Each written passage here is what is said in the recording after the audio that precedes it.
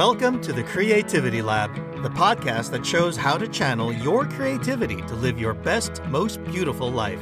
And now here's your host, Director of the Creativity Lab at West Los Angeles College, Harvard PhD, TV writer, and Professor, Dr. Katherine Boutry. Welcome, and thank you for joining us.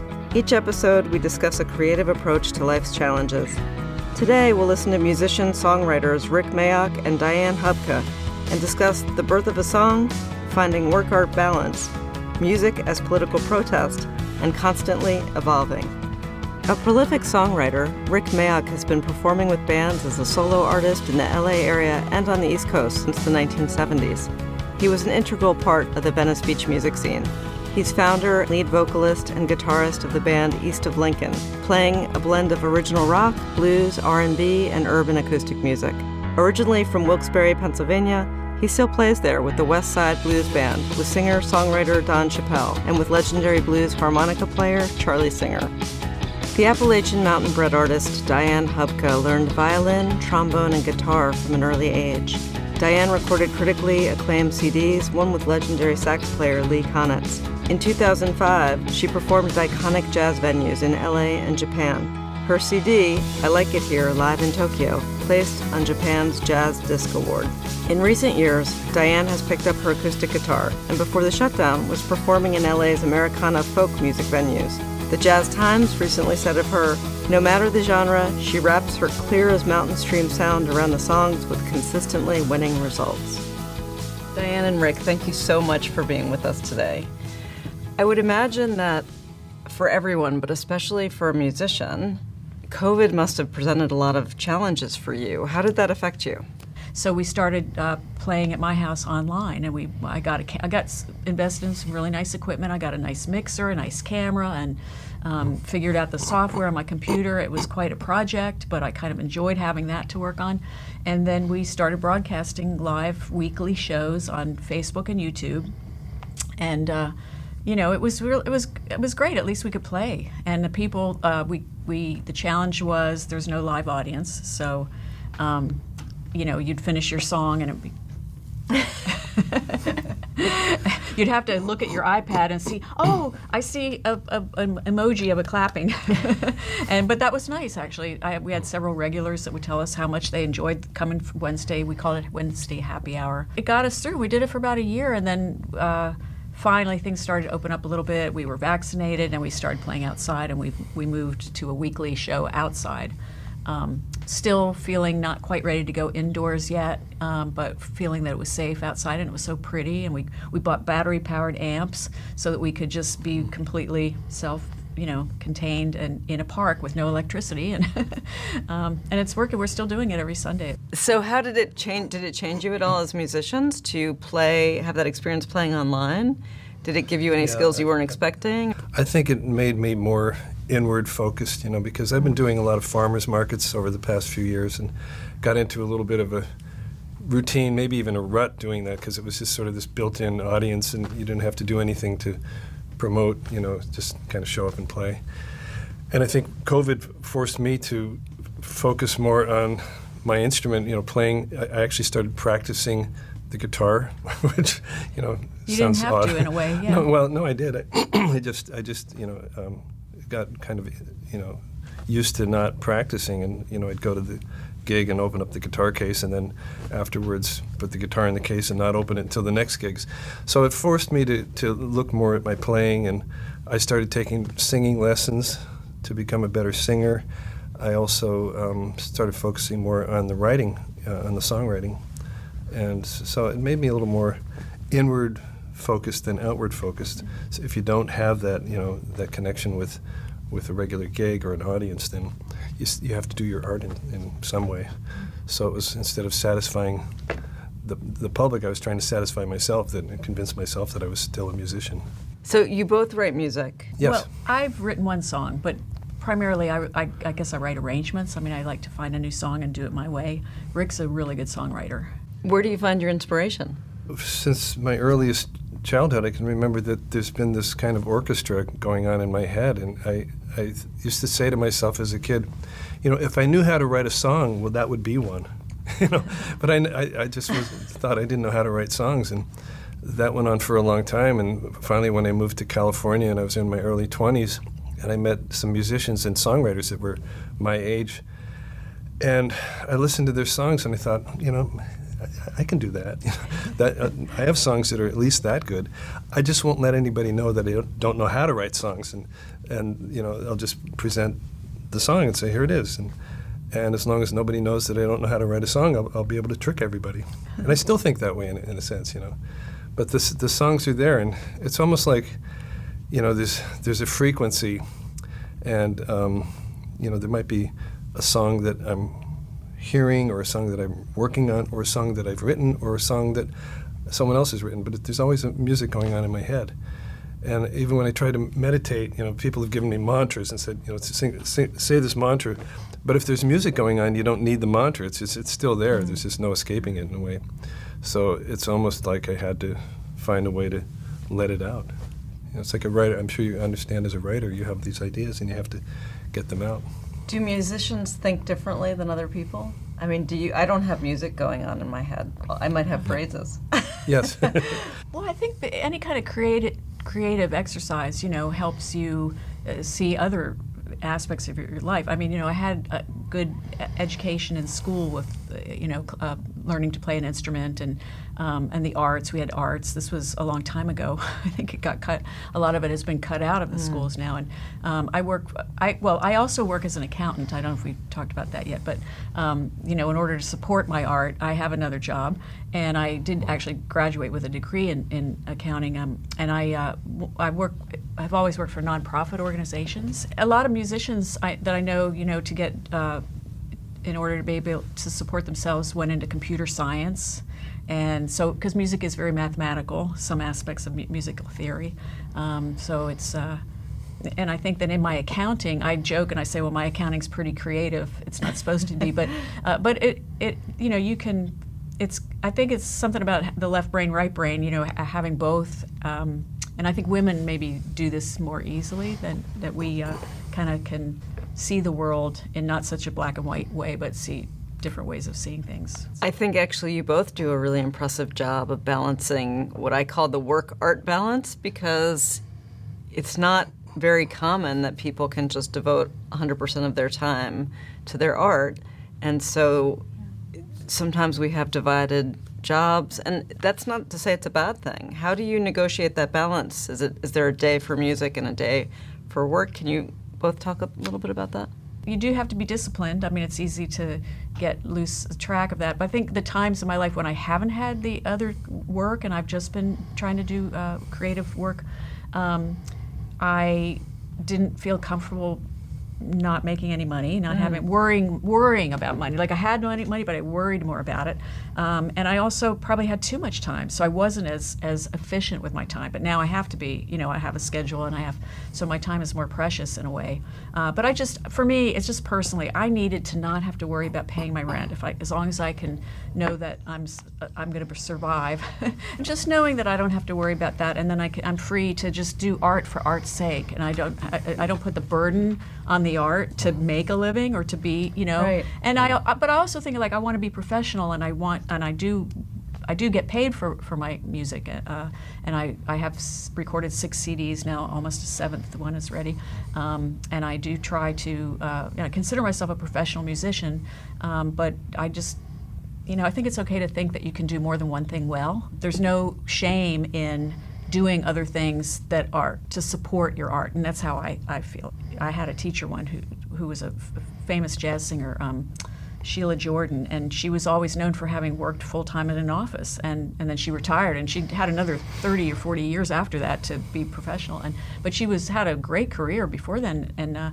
always knew that. And I took a workshop with her one time, and I said, I was inspired by you because you had this job and you still had your career. And she said, don't you ever let anyone make you feel bad that you're having to do whatever you have to do your art. You do whatever you have to do to make your art. And I appreciated it. What about you, Rick? Yeah, I went to hear a concert the other night. It was J.S. Bach, an oratorio in sacred music. It was beautiful. They had the choir, orchestra, and it was at the First Presbyterian Church in Santa Monica. And Bach wrote hundreds of pieces of sacred music, and I was wondering, like, why did he write some sacred music? But because the church was his employer, you know. Oh, I didn't know and that. So, you know, you have to, you know, if you Benefactor. look at, benefactor, like, you know, Renaissance artists always had a benefactor. Today, I guess, you know, the message I would give to young people is that if you don't have a benefactor, become your own benefactor. Like, Diane's a good role model because she's able to support her art, and she, you know, she's producing a CD now, which, you know, costs thousands of dollars. But she has another skill that she can use to feed her art. Now, that's the idea of having becoming your own benefactor. I think that's a good message for, you know, and you know, I like the idea of the vocation versus the avocation. You know, your vocation is what you do for a living. It's your occupation. You know, but your avocation, I think, is what your heart is telling you what you're supposed to do with your life, and it's wonderful if your vocation and your avocation are the same thing. You're very blessed to have that. But most people, I think, have to have a vocation to sort of feed their avocation.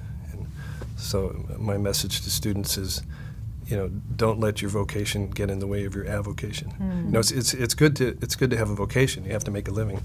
But if that becomes your whole life, then I think you're going to be unhappy because you're not feeding the part of your soul that needs that expression. For me, it's music, and whatever your art happens to be, you have to feed that as well. How did you know you wanted to pursue music, Diane? You know, I don't feel that I just am a musician. I don't feel that I chose to do it. I feel it found me, especially when I heard jazz for the first time. Where was that? Well, I was in college in Western Maryland, out in the middle of nowhere. Never heard jazz before. Heard the top 40 radio at the time this was in the 70s, so it was playing the songs that we're doing now, which is like Joni Mitchell and Neil Young and Bob Dylan and Linda Ronstadt. I was a huge fan of Linda Ronstadt. My boyfriend in college was a musician, so I hung out with his band, and I learned a lot about you know, their rock and roll band, about putting gigs together and getting work, and all the and they would play, and then they would record it, and then we'd all go afterwards, and we'd all listen to the recording afterwards. It's just like. So I always loved music, but I just thought, well, I'm happy, you know, he's the musician, I'll just follow him. And then we broke up. And then I took some guitar lessons, and I found, and they were playing jazz, and I was like, "What is this?" And they said, "Well, we need a singer. If you want to play with it, we want to be our singer."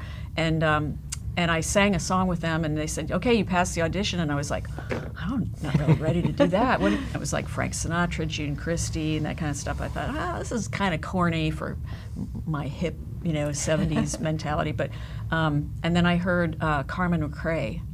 Great jazz singer. I heard her sing something. I was like, I had never heard something so cool. I was like, I have to do that. So I think it just found me, and then I just pursued it 100%, listening only to jazz and playing. And I moved to D.C. and then later to New York and studied with some great teachers. I was working as an accountant during all that time. So you weren't getting a degree in music?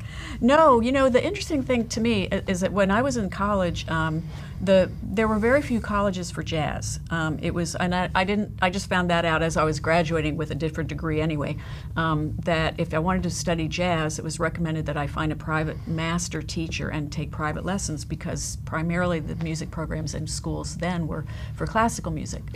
And I didn't want that.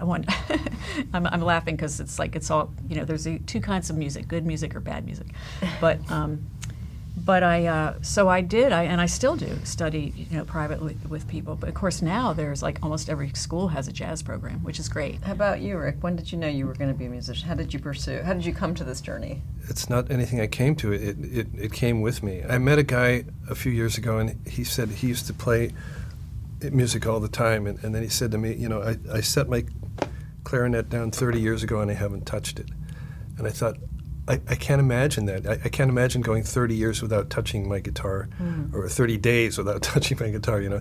It's just something, it has to be part of my life. And I would be I can't imagine a life without playing music on some level. And, you know, I don't want to get caught up in the whole, you know, competitive thing, because there's always going to be a better singer, a better songwriter, a better guitar player. You know, I was watching YouTube the other day, and there was an 11-year-old kid playing Jimi Hendrix, and I was going, I've been playing for 50 years. I can't do what this kid's doing, you know.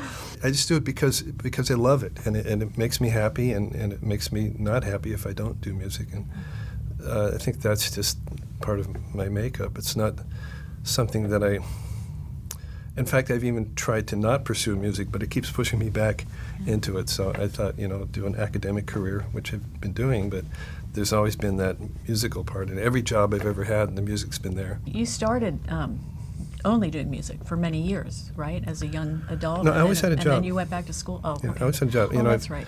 I've worked in, I worked in bands, when I was younger, and I could, play 4 nights a week and play in the bars and, do a full-time job and, show up Monday morning, and everybody'd say, "How was your weekend?" I'd be like, "Where's the coffee?"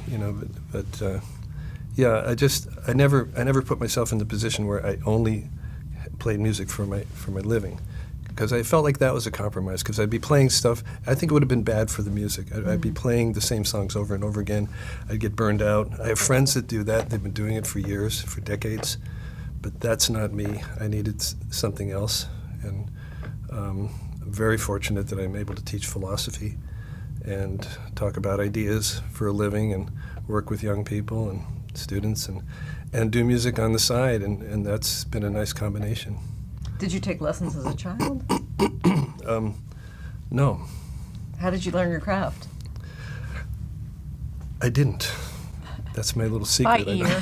He Did I just out you? You just outed me. Yeah, he does it by ear. I'm a trickster. It's all a trick. You shouldn't be ashamed of that. You should be proud of that. That's fascinating. I had piano lessons, but I had a lot of piano trauma because my teacher was very sadistic. She was my great aunt, who was a nun, and she used to hit me, with this stick. And so my sister, one of my older sisters, got a guitar. And I was probably about 13, and she played it for a week, and she said her fingers hurt, so she set it down. So I picked it up, and I started just, playing it. And the top 2 notes, I was playing the top 2 notes, and I did this little thing, and it sounded like, the song "Secret Agent Man," Johnny Rivers. I was doing near, near, near, near, near, near, near, near, near. I thought, wow, that sounds like something, and maybe I can just trick everybody and pretend I can play, and that's how it started. So how does that affect how you write music? Is it more organic? Or does it? Maybe it's impossible to answer. Sit down and do chart. That all comes later. I just, kind of. The other day we were doing a photo shoot for the CD in Franklin Canyon, and I was a little delirious because I had hernia surgery 3 days prior. Oh my God! And I was still on medication and kind of delirious. And we were walking around in the sunlight, and there's a little barn where we were doing a photo shoot in front of the barn. And I sat down and I thought, well, Diane came up with the name Sun Canyon for the band, and I thought, well, we should have a song. And then I thought, well, what could a song be? And I thought, come on and meet me at Sun Canyon. And then I started thinking, well, the name of the song should be Sun Canyon. And then the next thing I know, I had like these lyrics coming, and it was, come on and meet me at Sun Canyon. I want to make you my companion. It's so cute. It's the thing just kind of fell together. But by that evening, I had the verses written, and it was done the next day. Wow. The song was done, and I still don't think it's a song because I didn't have any stress over it. It was just, it just came out. And I played it for Diane. She said, "I love that." And I'm like, "Really?" I thought it was somebody. I thought, oh, that's a really cool tune from the '60s or '70s that I have to learn that song. What is that? He just wrote it. So what comes first? The words? It sounds. I can't tell from the way you described it. Or is it just? Does it all come fully birthed in a way, verse by verse? Kind of like the concept. Like if you have the concept. Like if you told me to write a song in the next month. 29 days from now, I'd be sitting there with nothing. But if you said, write a song about the Black Box Theater, okay, then we'll do it. Like if it was the focus, because I had the topic, and as long as I had the focus of the topic, I was able to come up with the concept, and then the lyrics flowed after that, and then I came up with this music, which I thought was very kind of cliche, and I put it together, and Diane said, "That's great." I love it. But it's not great because I didn't have an anxiety attack about it. And she said, That's no. part of the process normally. Usually, I can work on a song for years and not finish it because I don't know, I get in the way. But this was one of those songs that just came out. Where does the anxiety come from? Is it doubts that it won't be good? Is it doubts that it won't be well received? Plagued by doubts. Yeah, absolutely. The artist's dilemma. I wake up in the morning plagued with doubts, But then it has to come out, I was reading Nietzsche. Nietzsche was writing in his aphoristic style this one little quote, and the question was, "Why do you write?" And the answer was, "It's the only way I know of getting rid of my thoughts." Huh. as a writer, I'm sure you can understand that. Absolutely. It's in there. It has to come out. But for me, it's not even in there. It comes through. It's almost like a radio dial. You tune in on the frequency, and it comes into focus. And I was reading an interview with Paul McCartney, and he said, I don't write songs. The songs come to me. I'm just the channel through which they come. And then, with all the creativity stuff that you taught me about, being an ideator. I was an ideator when we did that test. So that's the person who comes up with the idea, but then you also have to be the developer and what's the other one? The clarifier, the implementer. Yes. So you have to be all of that to finish a song. I think the more you do it too, like you've been writing a lot, so we've been playing a lot. It's been, the great gift that COVID gave us, if you can think of it that way, was that we just had this opportunity to play, and we couldn't do a lot of other things. We have a pretty tight band now. And it's very fulfilling and enjoyable to get it to that point. It's easier once it gets to that point.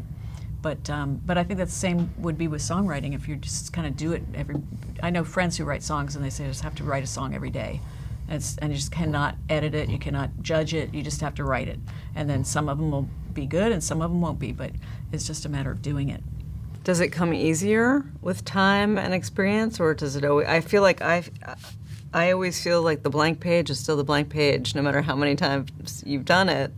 But you have a little bit of confidence to know, well, I've done it before, so I'll get past this moment. The bar gets higher, though. But the bar gets higher. Because like what might have satisfied me as a song, 20 years ago, now I'd say it's kind of cliche. I need to do something. It's just a challenge of trying to do something original, but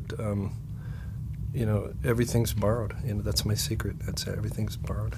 Do the people in your lives have to be musical to understand you? I kind of feel like I talk a lot about music. I like to be able to talk about music. So if I, and then, I want someone who supports what I do. I've been in relationships with non-musicians who came to my gigs and thought it was really cool that I was a jazz singer, until one weekend they wanted me to do something else. And I was like, well, I can't say no because I may not get another job for 6 months. I have to, and besides, I want to do it. Yeah. And I would never tell you not to take a case just because. So yeah, I think that's sort of important. Or just someone who is creative helps to be able to communicate.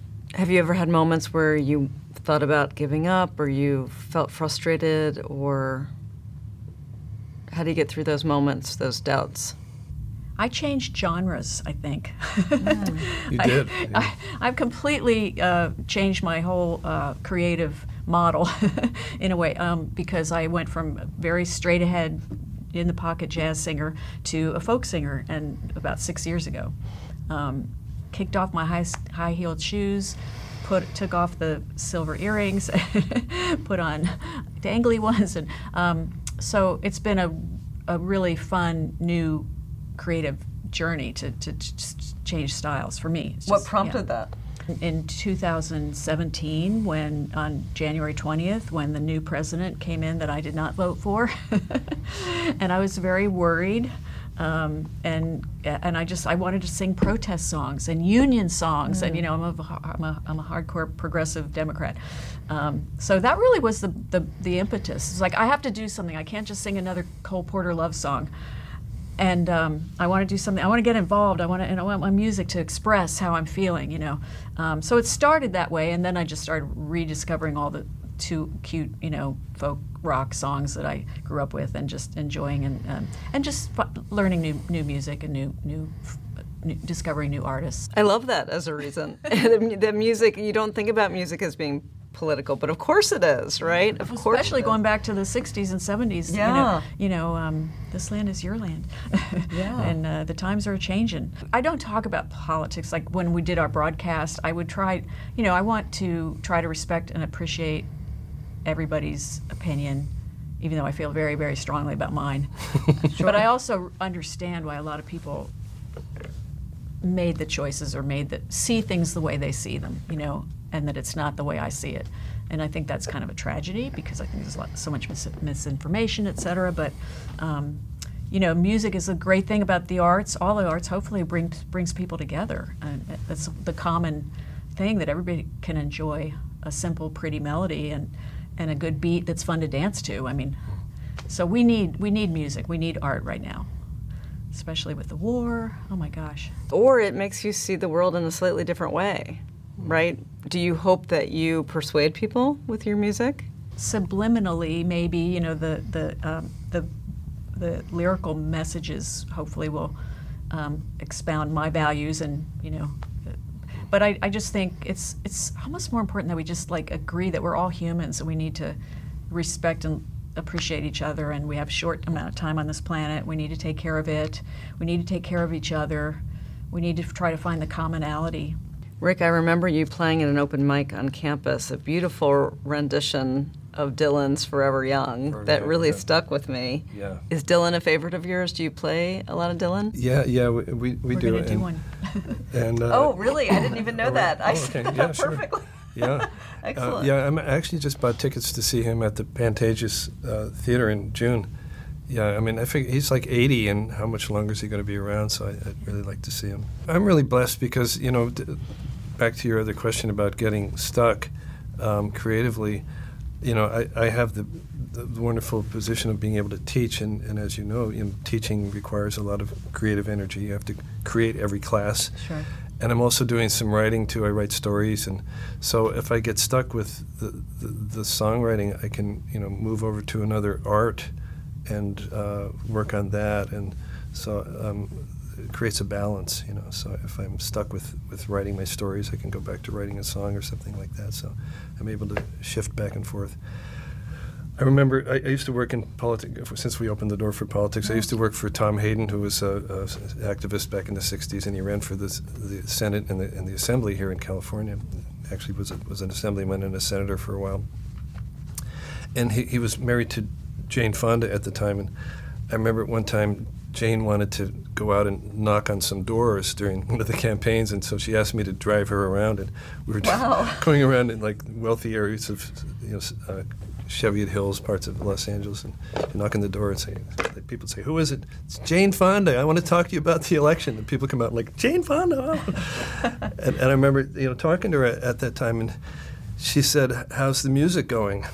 And, you know, at the same time, she had like her workout enterprises. She had all these businesses going, and her actress and activism. And I said the most ridiculous thing. I said, "Well, you know, it's kind of hard to, you know, do art and have a job at the same time." And as I said that, I realized, who am I saying this to? Like, this is somebody who's like the ultimate multitasker in a sense.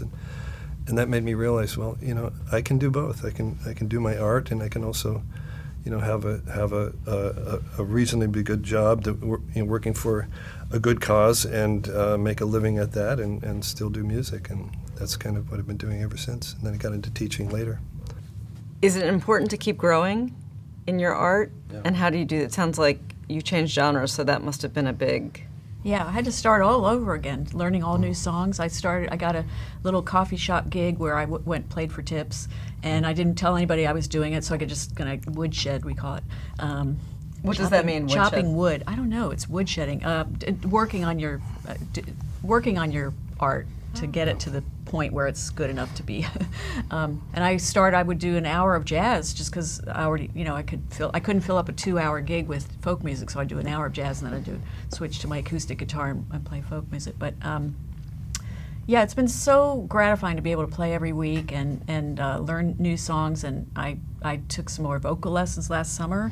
Had a great teacher. We recorded the CD. Recording is a really great process for learning the songs and growing as an artist, because you're just literally it's like under a microscope, having to hear it over and over, and you really learn the material inside out, which makes it so much better. So it's very rewarding to do that. Yeah, talk about putting yourself under a microscope, you know, and Diane hired these really excellent studio musicians who do this for a living, you know, bass player and a drummer. And it was a little intimidating for me to go in there with them because I'm not on that level, you know, and to be able to, you know, put some tracks down. You are now. We have Albert Lee on it as a guest artist, amazing guitar player, and there's a solo. They take turns taking solo, and I had to ask Rick which one was him. I couldn't tell. Well, there's a song I wrote called "Belly of the Whale," and just at the very end of the basic track section, we decided to do that. So I showed the musicians. I don't think we even had a chart, but I showed them how the song went, And I said, okay, let's run through it one time. And they said, no, we got to roll the tape. And that's the take. And it's amazing. They just nailed it on the first time through. That's exciting. Yeah. Well, let's say you have to play tennis with someone better than you, so you become better. So that's the idea. I think you guys are going to play for us today. Is that right? Will you play for us? Yeah, we will. Awesome. All right, let's do it. Okay, here's a song by Bob Dylan. It's one of my favorite tunes. It's called You Ain't Going Nowhere.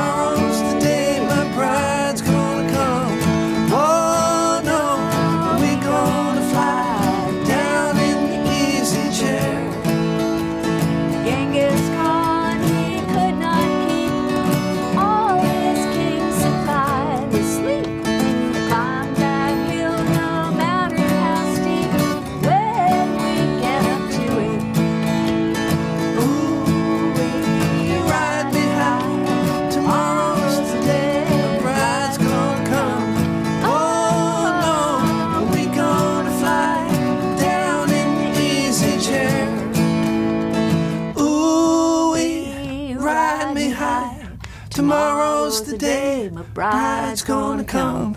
Oh no, we gonna fly down in the easy chair. All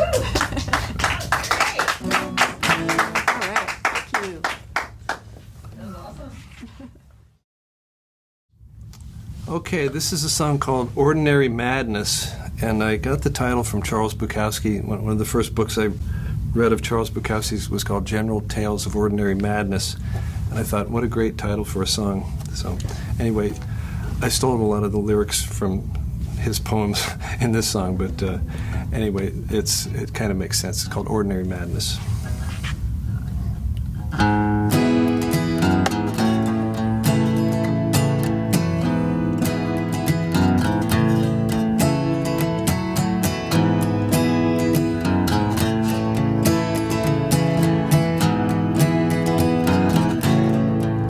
Ordinary madness, ordinary pain,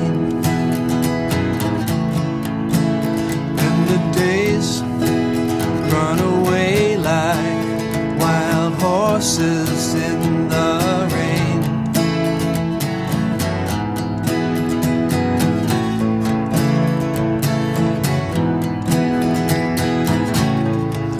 Betting on the future, Betting on the future, betting on the muse. betting on the news. And I know you hate the rhyme. There's another race to lose. And I know that you have always put the horse before the cart. And I know that there has always been a spark of love in your heart. In your heart.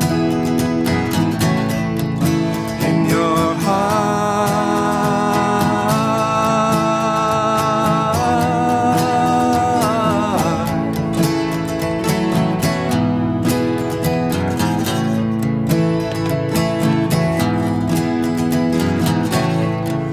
Waking up in darkness, Waking up in darkness, waking up in dread, waking up in dread.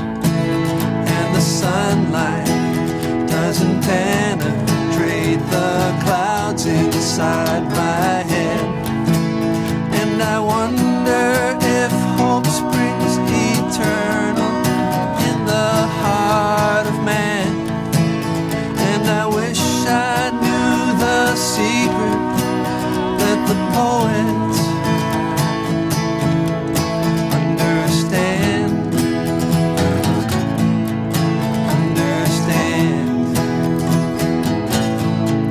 Understand.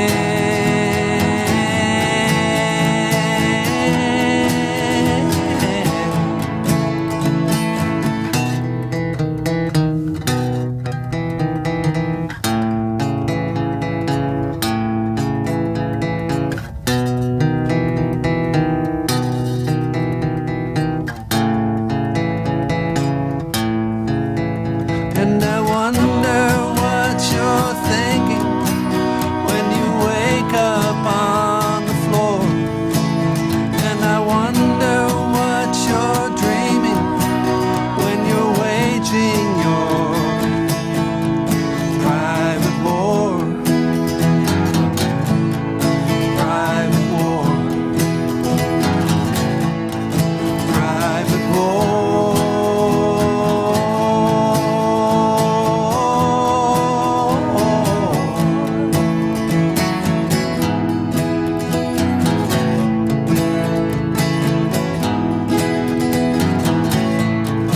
Ordinary madness,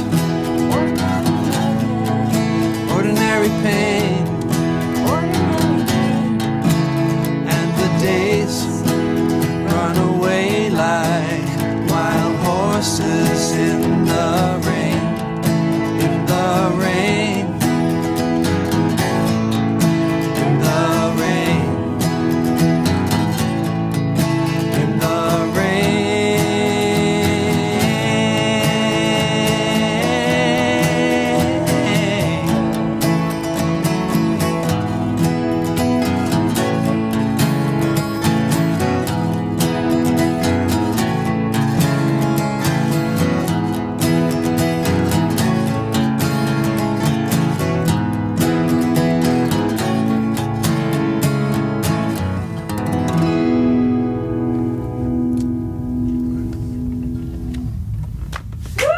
Thank you. He wrote that. Is that good? Isn't that great? No, that's I can't believe you wrote that right. Oh, well, thank you. I can't believe I did either. No.